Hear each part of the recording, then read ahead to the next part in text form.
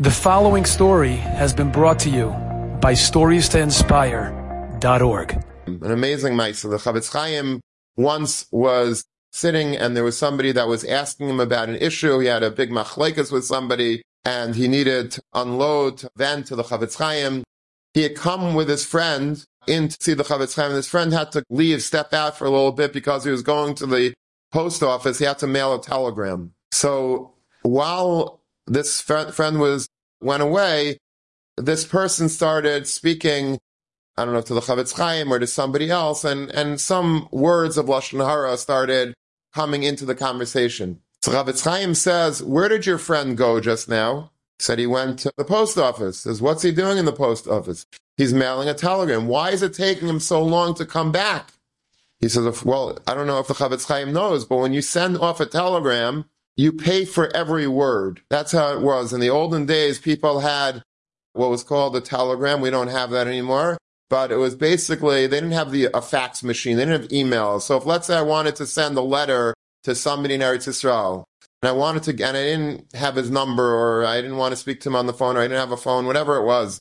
So there would be something called a telegram. And you would go to the post office, and you'd have to write out, like, every single word that you wanted to send to the person, but every single word you're paying. Let's say you pay $1 a word. Okay, so what are you going to do? You're not going to send a whole long rambling letter. You have to count every word, and you have to cross it. Okay, I don't have to say that word "and" because the person will figure it out. And then I don't have to say that. And then you also have to put the word "stop." Right? There's no periods in italics in a telegram, so you have to put the word "stop."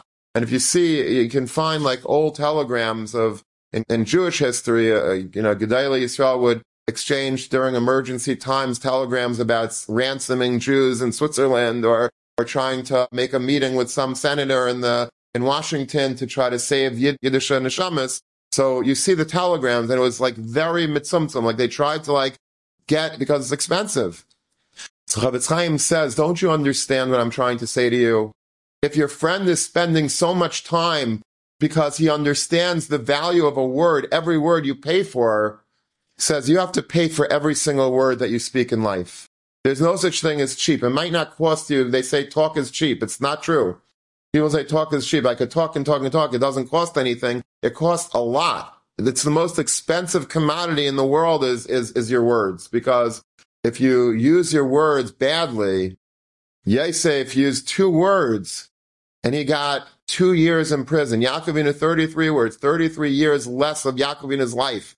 1 minute of Yaakov Avinu's life was worth trillions of dollars. 33 years less of Yaakov Avinu's life, all because of every word was another year. Every word that we say, a bad word, it could really be very, very detrimental. You have to be very, very careful about our speech. Enjoyed this story? Come again. Bring a friend. StoriesToInspire.org.